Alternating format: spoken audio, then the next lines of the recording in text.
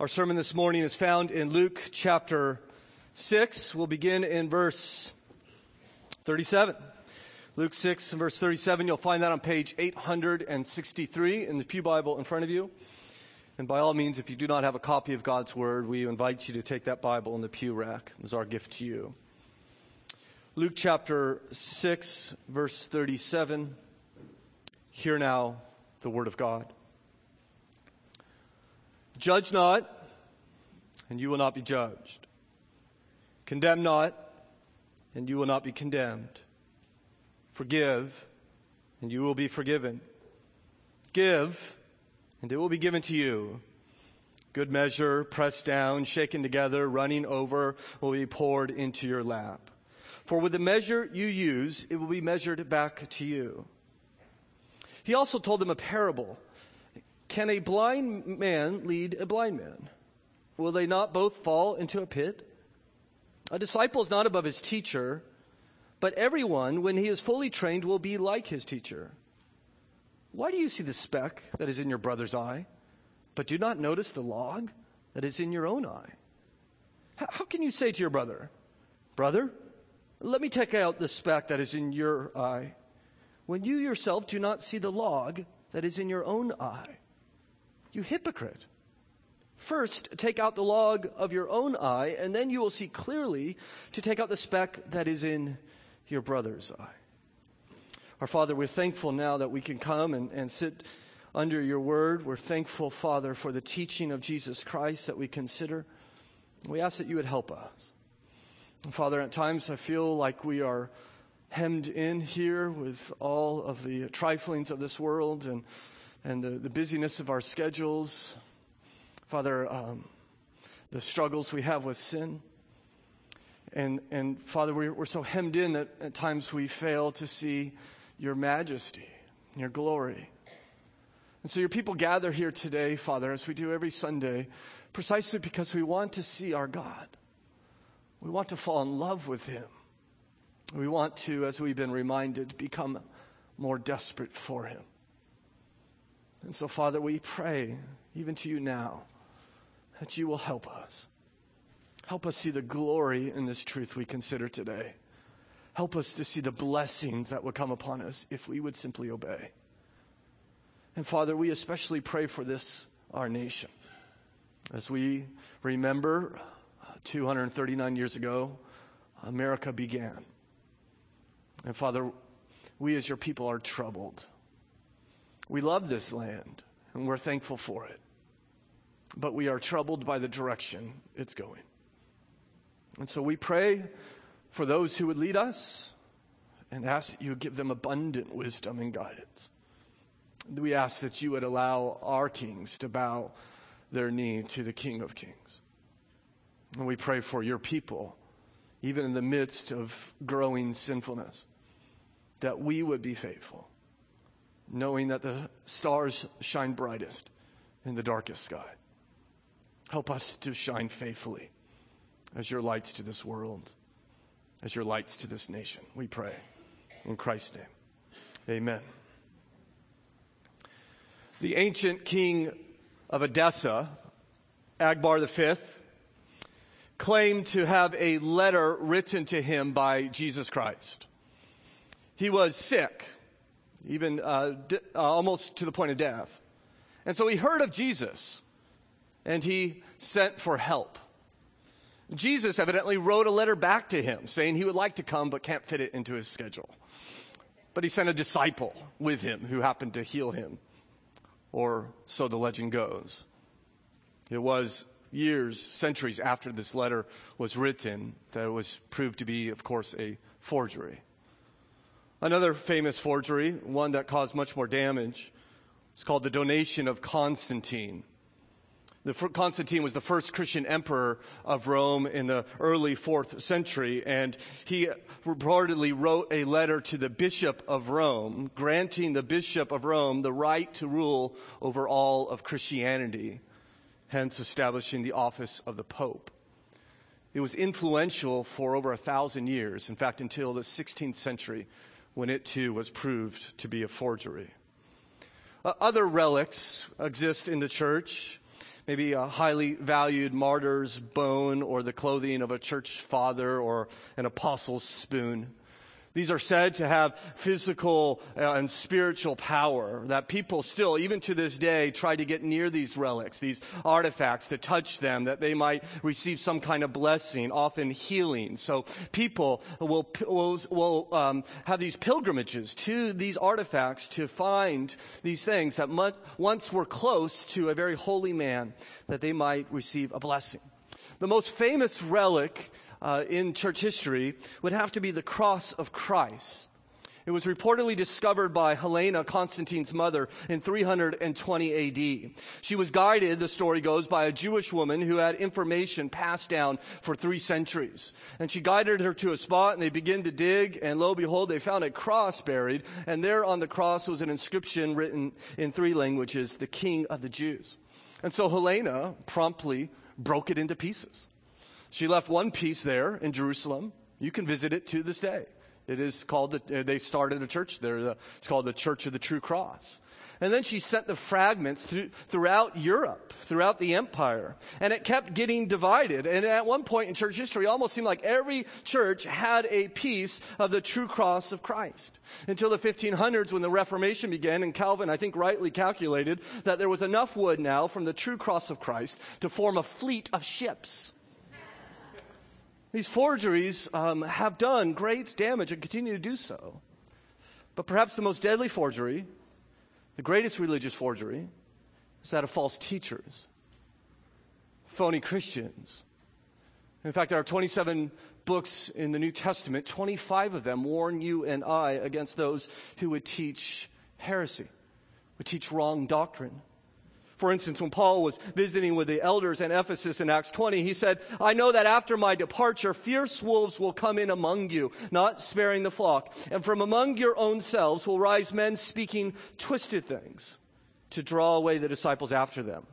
Therefore, be alert, remembering that for 3 years I did not cease night or day to admonish everyone." You know, what Paul's saying is, you don't understand how important this is. I spent 3 years with you, admonishing you night and day to be ready, to be prepared, that you might shepherd your people faithfully. The great damage is done by these religious forgeries. And I think that's what Jesus wants to refer to here in this Sermon on the Plain. We've been considering this message now for 4 weeks in our study of Luke's Gospel. God willing, we'll consider it one more time and finish the sermon next time we meet. But Jesus has called these people together. Remember, and he says, okay, you guys want to be my disciples? That's great. That's wonderful. But you need to understand, if you want to be, this is how you're supposed to live. In other words, this is what the kingdom of God is supposed to look like. And if you live within the kingdom of God, this is how you're supposed to act. And he says, well, you're not supposed to value what the world values, and money and comfort and security and acclaim.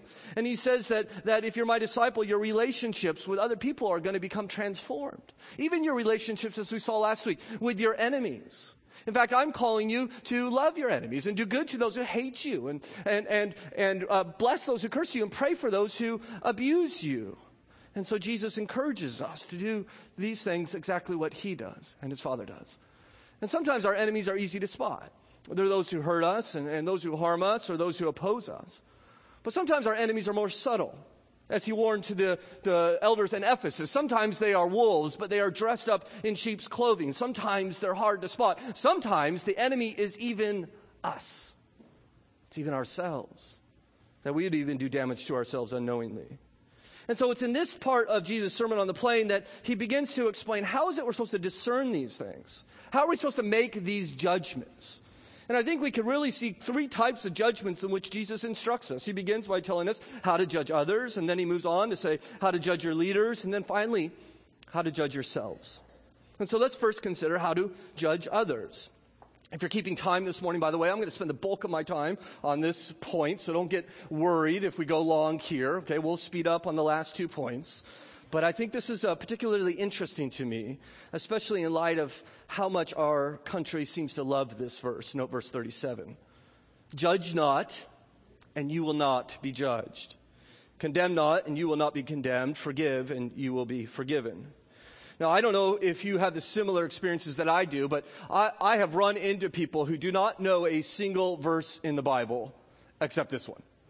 Right? And whenever they feel the slightest sense of displeasure, out comes the King James, right? Judge not, lest ye be judged, they shall tell you. And so this is kind of their defense mechanism to knock down any disapproval that might be coming their way. And they consider, as many do in America, that judging others is the most heinous sin that we can commit in this land. The reason is a couple. We have two kind of basic premises in our culture. Number one, that religion is private. And so you need to keep your religion yourself. We see this even increasing more and more these days. And the second is that morality is relative. So what may be wrong for you, it may be right for me, or vice versa. So how is it that you're going to tell me what I'm doing is wrong? And so we like to set our own standard. And then usually we adjust it as we fail, even our own standard along the way. And so they will say, well, you can't judge me. In fact, even Jesus says, you can't judge me. But I would suggest to you that you and I can't really live in this world, or any world for that matter, without making judgments, right? I mean, we have to judge. And we have people do it all the time. We have judges, right? And they make judgments. They judge a thief or abuser or something. They are judging certain people. In fact, even when someone comes to you and says, judge not lest ye be judged, you know what they're doing? They're judging. You're judging my judging. Right? And so you can say right back to him, judge not lest ye be judged, right? And then you go back and forth. That probably won't be profitable. But the point is that even by claiming that you shouldn't judge me, you're judging me that I'm judging you. And so we can't exist without making these judgments. There's no way to do that. And in fact, it's not good to do so. There was the church in Corinth, remember them, and there was a man who was having an illicit sexual relationship with his stepmother. And the church was doing what? Nothing. You know what they're doing? They weren't judging. Was that good? No, Paul writes to the church and says, you're so arrogant that you think God will continue to bless you, pour out his blessings upon you. When you have this type of sin within your church, you need to call for this man to repent. And if he does not, you need to kick him out of the church. You need to excommunicate him. And so that judgment is important. In fact, Jesus does this all the time. When Jesus says judge not, he can't be saying don't ever tell anybody they're wrong, because Jesus is constantly telling people they're wrong. In fact, just in verse 42, he's going to call people hypocrites. Do you notice that? And so if you summarize this teaching, he would be saying, judge not, you hypocrites. And you would think, well, wait a second, aren't you judging? Well, certainly he's rendering a verdict. Jesus will do this over and over again. And so therefore, I would conclude that he's not calling us not to make judgments. He's not calling us for to be naive. He's not calling for us to not be able to discern between good and evil. Judgment must happen. So what then does he mean when he says judge not? Well, I think there's really two types of judging. One is this evaluation or this discernment we just spoke of. But the other type of judging is more of a condemning. It's more of a judgmental attitude. And so when Jesus says in verse 37, judge not, I think he's saying don't be condemning. Don't be judgmental. That is, don't live your life as a judge. Don't go around constantly evaluating people, looking for errors, looking for things to complain about, looking for faults, looking at people and sizing them up. And just by looking at them or speaking to them, you know all about them and you know what type of person they are. And so oftentimes people will have this attitude. They actually rejoice in this judgmental heart. They find great delight in it. And he's saying, don't have a judgmental heart, which flows, of course, from arrogance. Remember, we're supposed to be poor in spirit. We're supposed to be humble in our heart. And Jesus, therefore, calls us not to have a judgmental attitude towards each other. I think that's incredibly important for us to understand. Because the reality, as I've shared many times with you, is that I sin. I do. I wish I didn't. Sometimes I'm short with my children. Sometimes I'm unkind in my heart or ungrateful in my mind. Sometimes I love money and things too much. And really, that's just the tip of the iceberg. I struggle with sin. And my guess is there's probably some of you that also struggle with sin. And if you struggle with sin and I struggle with sin, how are you and I going to live in a community called the Kingdom of God or the Church of God if we're all going to be walking around with a judgmental heart towards each other, with a condemning attitude towards each other? The reality is that I need your help. And you need other people's help. that we need to invite people into our lives, that they could help us to follow Christ, as Scripture tells us over and over again. So when Jesus says don't judge, he's not saying don't tell someone the truth or don't point out their sin. But when you do, don't do it with a judgmental heart. You may have to walk up to a brother and say, brother, I love you, but I've seen this in your life and I'm concerned about this. Can we work on this together? How can I help you in this? We tell the truth to each other. And unfortunately, the vast majority of Christians don't have relationships like that. We don't have people in our lives. We're not open enough with people that they could come into our lives and do what the Bible tells us in Hebrews 3 and verse 13. Exhort one another daily as long as it is called today, lest you be carried away by the deceitfulness of sin. Or Hebrews 10 for that matter. Let us consider each other, how we might stir one another up towards good, godliness and good deeds. We don't have those relationships because we don't open up. We don't open up for two reasons, I think. One, because we're not poor in spirit. We have invested in creating a persona, and we're want to make sure that everybody thinks we're this way when we're really not. And we're arrogant, and we don't want to knock that persona down. The other reason we don't open up to people is that because people are judgmental, and we're afraid they're going to hurt us. And this is why I think Jesus' teaching is so important, that we're not to be judgmental. I wonder, are you judgmental? Do you have a condemning heart? One way to know is when people sin against you, is your reaction anger or sadness? How do you respond to people when they sin against you? Is your default attitude, how dare they? Or is your default attitude, I love them. And if it wasn't for the gospel, if it wasn't for Christ's work in my life, I would be no better than them. And the only difference is not I'm not more righteous, but what God has done in me. And therefore, I don't stand in this judgmental heart towards them. I'm actually sad for them because they have not received what I have received. You see, the gospel changes our heart. It was Dietrich Bonhoeffer, that great German ethicist, who said there are 3 stages in Christian maturity. The first stage is that we are disgusted at everyone else's sin. We're totally aware of it. We know the church is filled with a bunch of hypocrites, and we know about everyone and what they're doing, and we're very appalled by it. And there are many people, by the way, he calls this the spiritual infants. And there are people who are, following Christ for 40 years and still may be in spiritual diapers in this matter. There are many people sitting in church that are very disgusted at everybody else's sin.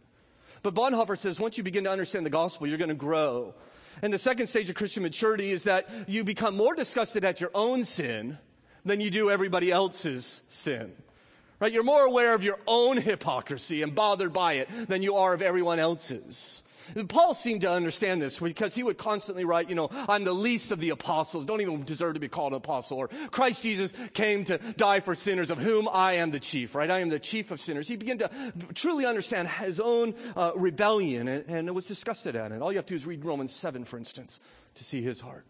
Well, once you become more disgusted with your own sin than anybody else's sin, you inevitably become more amazed at the grace in which you have received.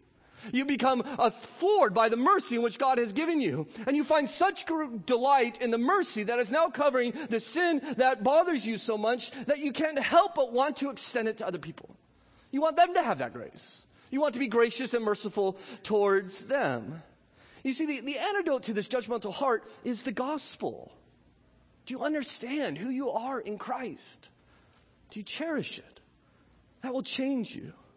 So I wonder, do you get more angry at your sin or your spouse's? What's going on in your heart? Do you understand the gospel?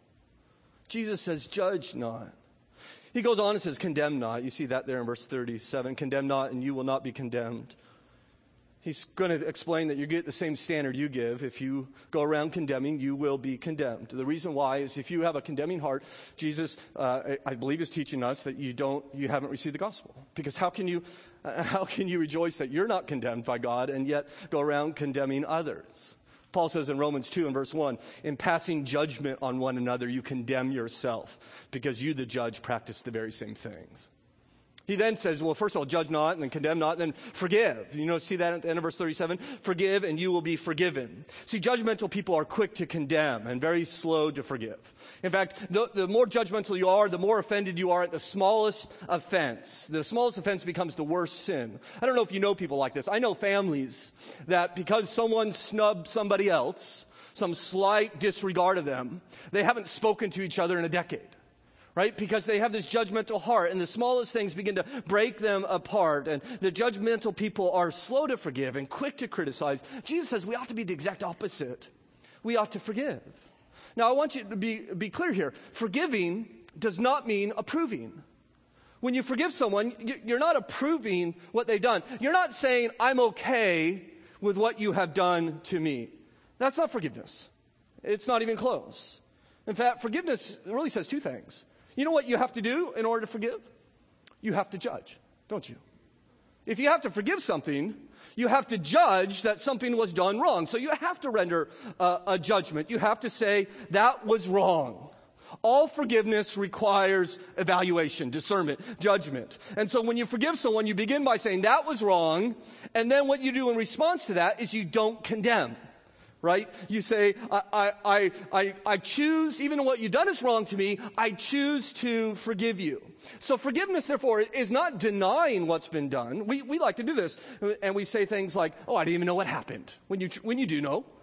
But you say, oh, I didn't even know it. Right? But you know it. That's not forgiving. That's denying. Forgiveness isn't even diminishing, which is what we like to do. Oh, it was no big deal. Right? Oh, no one's perfect. I mean, it was a big deal to you. But you're just trying to let them off the hook by diminishing the wrong that they have done against you. That is not forgiveness. That's diminishment. Forgiveness is saying it was a big deal. So big that Jesus Christ died for it.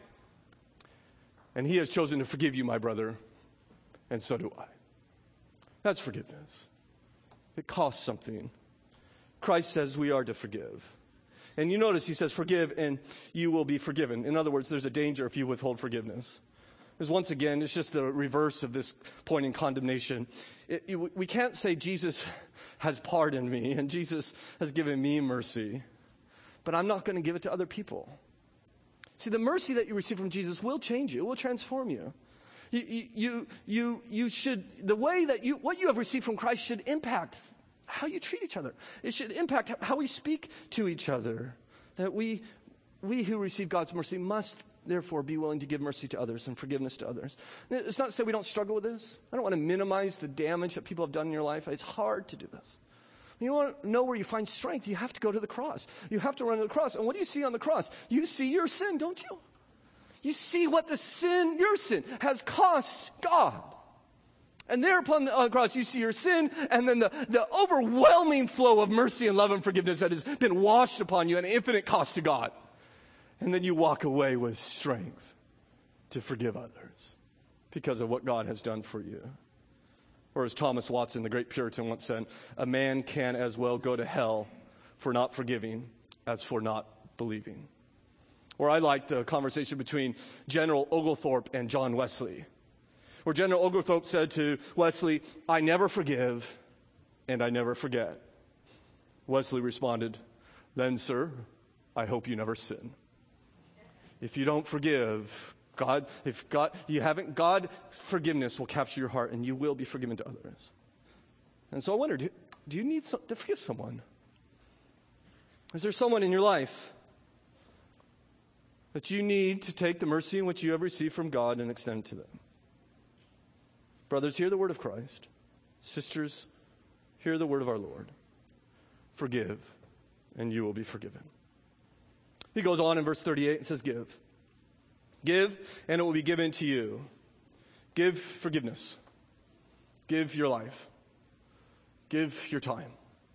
Give your money. Be a generous person. Give generously. Judgmental people don't give anything except judgment, except condemnation. But we are to be giving people. God is a giver. For God so loved the world, he what? Gave. He gave his son. And we are to give. We are to do likewise. And Jesus even incentivizes this giving. Do you see this here in verse 38? He motivates us by telling us the blessing that will come upon those who give. Good measure, he says, pressed down, shaken together, running over, will be put into your lap. For with the measure you use, it will be measured back to you. A full measure given by God to you. I generally don't go grocery shopping.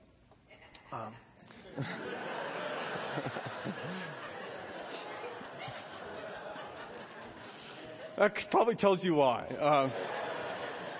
My children love it when I go grocery shopping. My wife doesn't care for it so much. I'm a sucker for whatever's at the end of the aisle.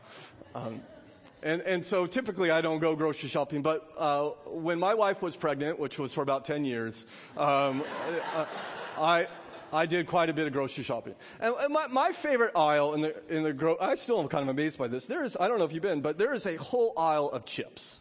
I mean, it's like, 5% of the store is dedicated to salty goodness. And you got Cheetos and Fritos and Doritos and Tostitos, and it's just wonderful. And I love the chip aisle.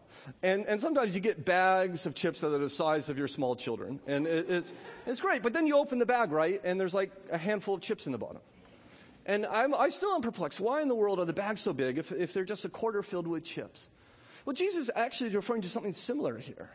He's referring to what happens in the marketplace when you go to the grocery store that day. And what you do is, if you want to buy some grain, you get a bucket and you sit down and you pull out your robe and then you put your bucket on top of your robe. And a guy comes and he pours grain into the bucket. But what you do when you want to buy a bucket full of grain, once he pours it in, you press it down. And then after you press it down, you shake it together to get all those air pockets out. And then you told him to pour more into the bucket until it flows over into your lap. A good measure, pressed down, shaken together, running over, they will pour into your lap. Right? I want to go to the clerk at the grocery store and say, there's chips missing. I want it pressed down and shaken together. Right? I want it overflowing. But this is what Jesus says. He says, listen, I want you to hear me. If you give, I will return blessing to you. And not just a little, but overflowing. For with the measure you use, God will measure back to you. Now, we need to be, at this point, very careful, because this is not what is called the prosperity gospel. Because there are many heretics, and I would use a stronger term if I could think of one, and they are on your television, and they are invading this world, and they are saying, listen, if you give me $10, God will return and give you 1,000. And they often have diamond pinky rings and sit on big thrones and drive fancy cars. And they say, if you're just faithful, God is going to return and bless you. And what they are doing is they are turning God into this cosmic piñata, and giving is the stick by which you hit him.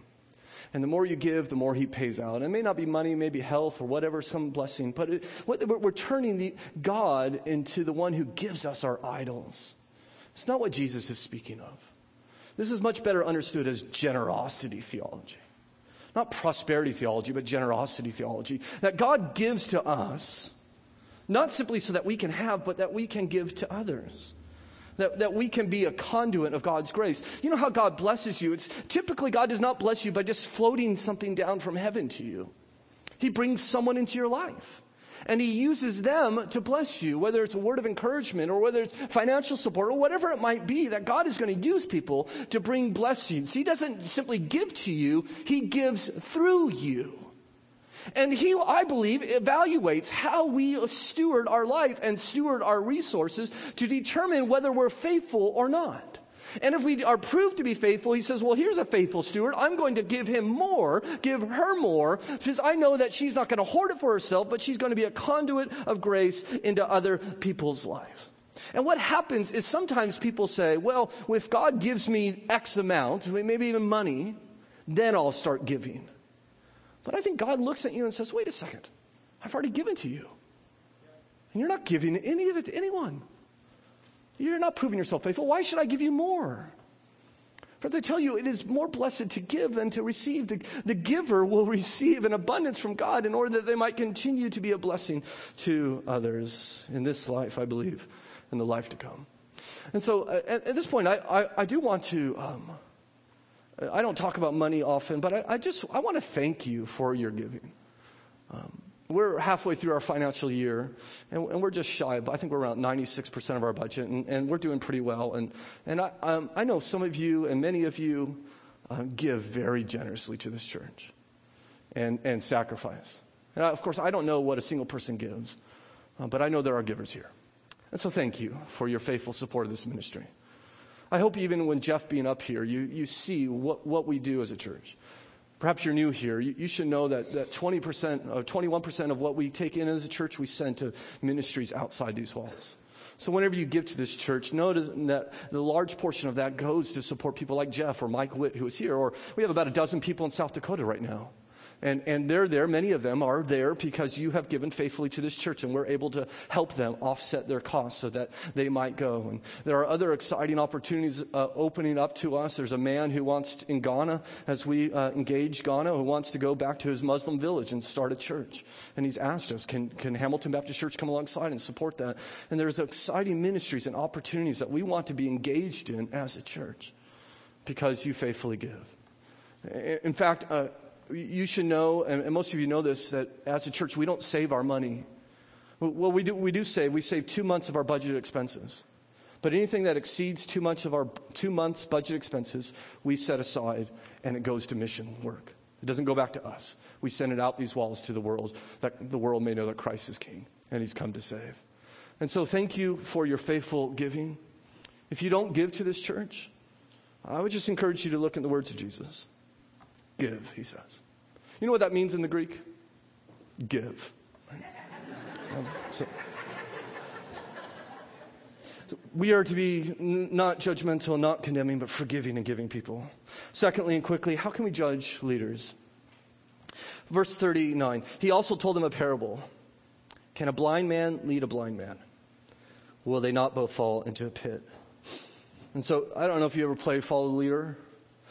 I used to play that with my brothers. You know, you close your eyes and you put your hands on their shoulders. That never went well for me. I learned quickly not to do that anymore. Right? That's just the way my family worked. But you probably never played Follow the Leader with someone who's blind, right? Because it's not going to end well for you. You're both going to end up in a pit. Jesus says you're going to end up in the street, if you will. And Jesus is warning us. He applies it in verse 40. It says, a disciple is not above his teacher, but everyone when he is fully trained will be like his teacher. He says that if you need to be aware who you're following. You need to be well aware who you're letting influence your life. He says everyone has people who influence them and teach them. I have my teachers. I have my pastors, if you will, that pour into me and point me to God. And everyone does. And we need to be aware who we're listening to and who we're reading and who we're allowing to speak into us. Specifically, the Pharisees were very dangerous. They wanted to lead and teach and guide, and yet Jesus kept calling them over and over blind guides. And if you follow them, you're going to become like them, he says. You're going to become self-righteous or judgmental in this case. So we should beware of false teachers. And as I mentioned, the Bible warns us over and over again. 2 Corinthians, we are not like so many peddlers of God's word, but as men of sincerity. He says we're not trying to make money. We just want to preach God's word. Or 2 Peter, there will be false teachers among you who will secretly bring in destructive heresies. Or even 1 Timothy chapter 6. If anyone teaches a different doctrine and does not agree with the sound words of the Lord Jesus Christ, he is puffed up and conceited and understands nothing. And we could go on and on and on. There's warning after warning after warning. And by the way, these are all people in the church. These aren't people outside the church that the New Testament's warning us of. There's people who are inside the church who seem to love God. And I trust there will be kernels of truth. But we need to be aware of them. Truth matters. And Paul would write to Timothy, the pastor in the church of Ephesus, saying, guard your doctrine closely, because it will save you and those around you. And beware, my brothers and sisters, of who you allow to speak into your life. Let me just give you one example. There was a book that's been selling for the last 10 years that is a Christian book, at least purportedly, and it has sold over 1 million copies. Perhaps you've read it. Let me just read you a passage from it. He says, God is a person who takes immense risks. God did not make Adam and Eve to obey him. He took a risk, a staggering risk with staggering consequences. He let others into his story and lets their choices shape it profoundly. It is not the nature of God to limit his risk and cover his bases. God's relationship with us is just that. It's a relationship. And as with every relationship, there's a certain amount of unpredictability and the ever-present likelihood that you'll get hurt. God's willingness to risk is just astounding, far beyond what any of us would do if we were in his position. Now, that sounds very beautiful, doesn't it? I mean, it makes me warm just reading it. But the problem is, it's totally contrary to God's word. You'll find no scripture anywhere in God's word that suggests anything remotely like this relationship that we have with God. That God is on the same level with us. That God is risking. For God to risk, he doesn't know the future. I don't want a God who doesn't know the future. I don't want a God who doesn't know how things are going to turn out. I don't want a God who's an ambulance driver who's just showing up in the scene saying, I could fix this, I could fix this. And see, there's a kernel of truth there. Clearly, God does want a relationship with us, but we need to beware of how people take these truths and turn them for their own profit, especially if they're not using any scripture to back up their truth. And we could say much more on this. In fact, I had planned to say much more on this, but for time's sake, I just leave you with these cautions. Beware of blind guides. They will lead into great trouble. Lastly, I would like us to realize the Lord teaches us how to judge yourselves. How to judge yourself. Look in verse 41, another very famous passage. Why do you see the speck that is in your brother's eye, but do not notice the log that is in your own eye? You see, I think what Jesus is saying is beware of yourself. You may be the blind guide. Right? You may not be able to see. And it's not that you can't see, but you can't see as clearly as you think. You notice he says that you think you can see so clearly to see the speck in your brother's eye, but you don't even notice the log that is in your own. Somehow you missed it. And by the way, don't think 2x4 when you think log. This is a technical term for the load-bearing beam in a house. Think 40 foot long. Think telephone pole in your own eye. So Jesus, of course, is being intentionally absurd. He said, you can see the little tiny speck of sawdust, but you can't see this beam, this tree in your own eye. You're blind to your own issues. As you see in verse 42, how can you say to your brother, let me take the speck take out the speck that is in your eye when you do not see the log that is in your own eye, right? You're blind to your problems. You can't see the log in your eye. In fact, you notice he goes on and calls them hypocrites. Now, what does this have to do with hypocrisy? Because we think a hypocrite is someone who pretends to be something that he's actually not. And of course that is. But one way we could be a hypocrite is that we can divert attention from ourselves and focus on other people, focus upon their faults so we don't have to deal with our own. And we actually become so good at this, evidently, what Jesus is teaching, that we fool ourselves. Right? We don't even see who we are. We not only pull the wool over each other's eyes, we pull the wool over our own eyes. And Jesus calls that hypocrisy. When you're so focused on everybody else's sin that you don't even recognize your own, you're fooling yourself. As one has said, our heart is into image management. Right? We don't want to see our flaws, and we prevent ourselves from doing so by looking at everyone else's flaws. We're blind to our problems. And even if we see our problems, even if we admit to our problems, our problems are always the speck, right? We always have the speck, everybody else has the log. Right? If I'm late for an appointment, I'm thinking, well, you're just going to have to understand I'm a busy man. Right? But if you're late, I'm thinking, well, how inconsiderate are they? Where are they? Right? Or if I'm in a hurry, I'm going to ride someone's tail a little bit to try to speed them up. I mean, they're just going to have to know that I need to get someplace. But if someone's riding my tail, I'm thinking, what are you guys doing? You're putting me in danger.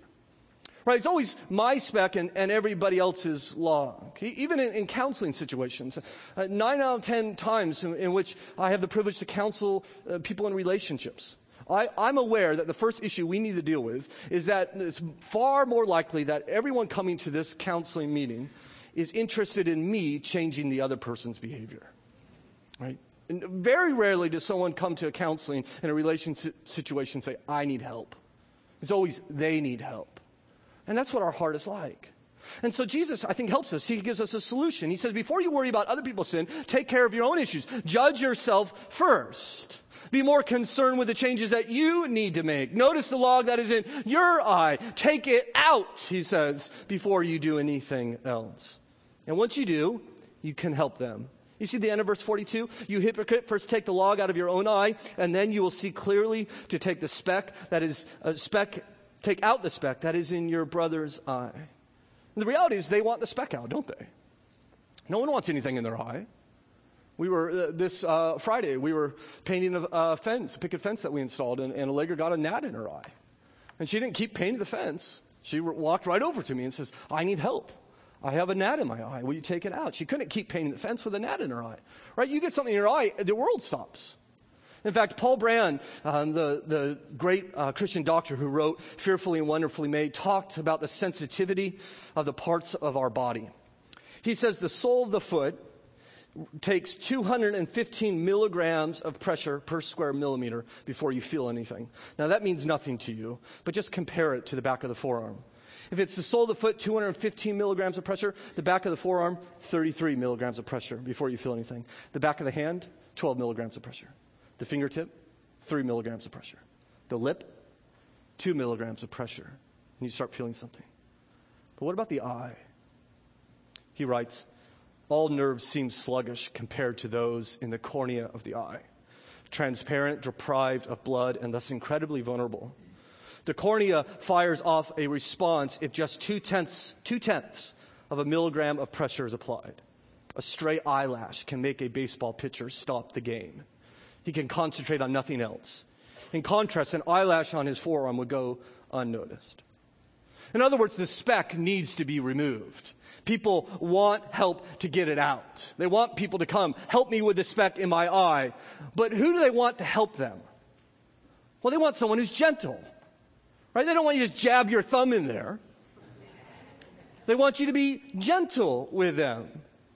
And this is not only true of something in your eye, it's true of sin, isn't it? If you have sin and you want help to overcome it, you want help to grow in your love for Christ, you want this procedure done in your life, who do you want to help you? Someone who's gentle. In fact, in Galatians 6, it says, if anyone is caught in transgression, you who are spiritual should restore him in a spirit of gentleness. Now, the question is, who's going to be gentle? I'll tell you who's going to be gentle. Someone who had a log in their eye. And once that log is removed, they can come to you and say, hey, listen, I know the pain you're going through. I just had a tree in my eye. Right? And so I understand, but I can help. Right? Rather than being self-righteous, you're humble. Rather than being judgmental, you're merciful. Rather than being insensitive, you're understanding. So you want to help someone, first take the log out of your own eye. Which raises the question, what's the log? Because I think sometimes we read this and we think, well, the speck must be a small sin and the log's a really big sin. Right? So the speck, maybe someone's gossiping, small, and the log's murdering. And so what Jesus is saying, stop murdering before you help someone stop gossiping. Which, of course, is good advice, but I don't think that's what he's teaching. Right? I don't think the log is a big sin at all. I think the log is simply that you're a sinner. I think the log is simply saying that there's something wrong with you. The log is saying you have a corrupt and fallen nature. The log is saying you cannot save yourself. Most can't see that, right? You do realize that. Most in the world can't see the log. They can't see that they are not good enough to save themselves. They'll tell you, no, I'm a good person, and my good deeds outweigh my bad deeds, and I've lived a good and noble life, and God certainly will accept me, and they don't see the log. They're blind to it, just as Jesus says they will be. But he says you have to come to grips with the law. Remember his tussle with the Pharisees when he was at Levi's party, and all these sinners were there, and they say, why are you eating with sinners, right? What could they not see? The log.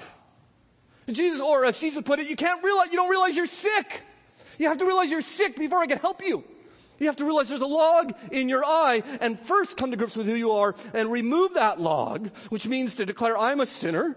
I'm selfish and I'm scared and I'm self-focused and self-righteous and I need to take this thing out of my life. And this is what the gospel does. The gospel removes that from us. It removes that disease from us, making us gentle, making us humble as we realize who we were before God did anything in our life. And it's out of that humility, that gentleness that we come and help each other remove the speck from each other's eye.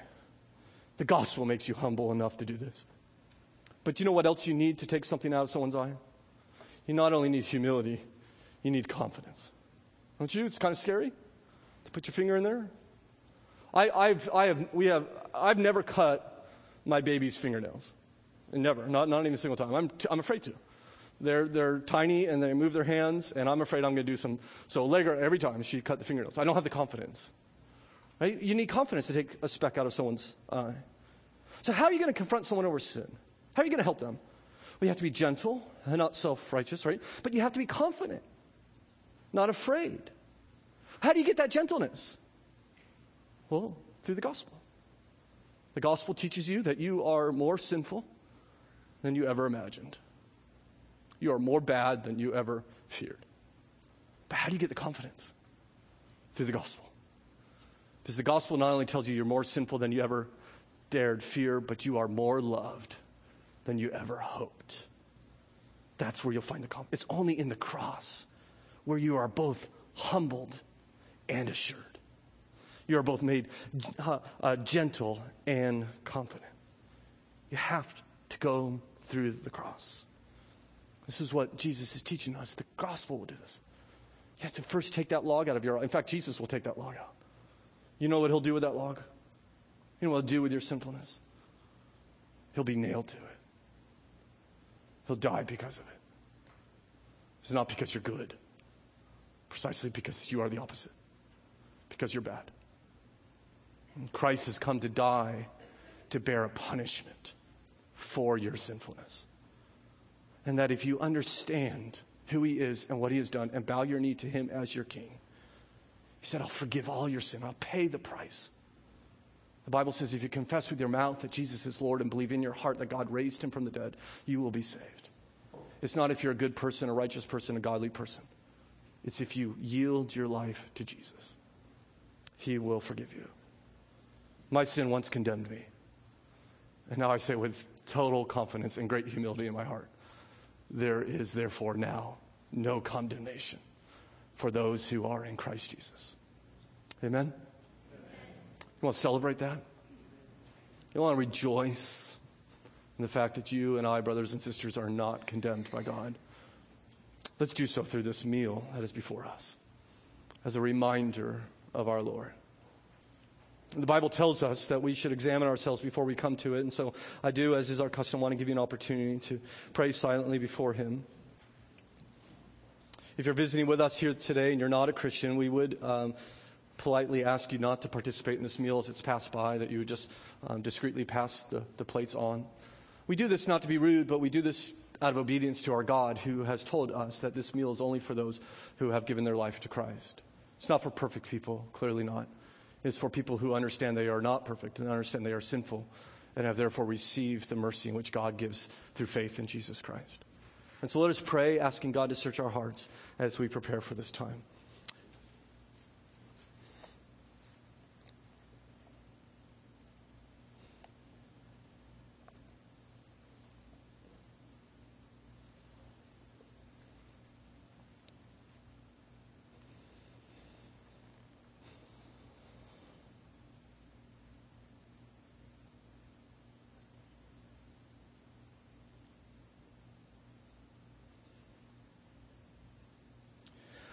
Our Father, you have now prepared a feast for us.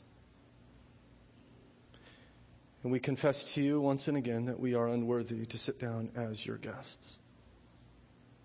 And so we come wholly resting in the merits of Jesus. We come clothed only in his righteousness. And when we gaze upon these emblems, as we hold them in our hands and are reminded of our Savior's death, may we hear him speak to us through the Spirit, that I have given my life up for you, that I may take away your sin and blot out your guilt, make you clean and set you free. I have taken your condemnation, that you might find your delight in me. Help us, we pray, in Christ's name. Amen.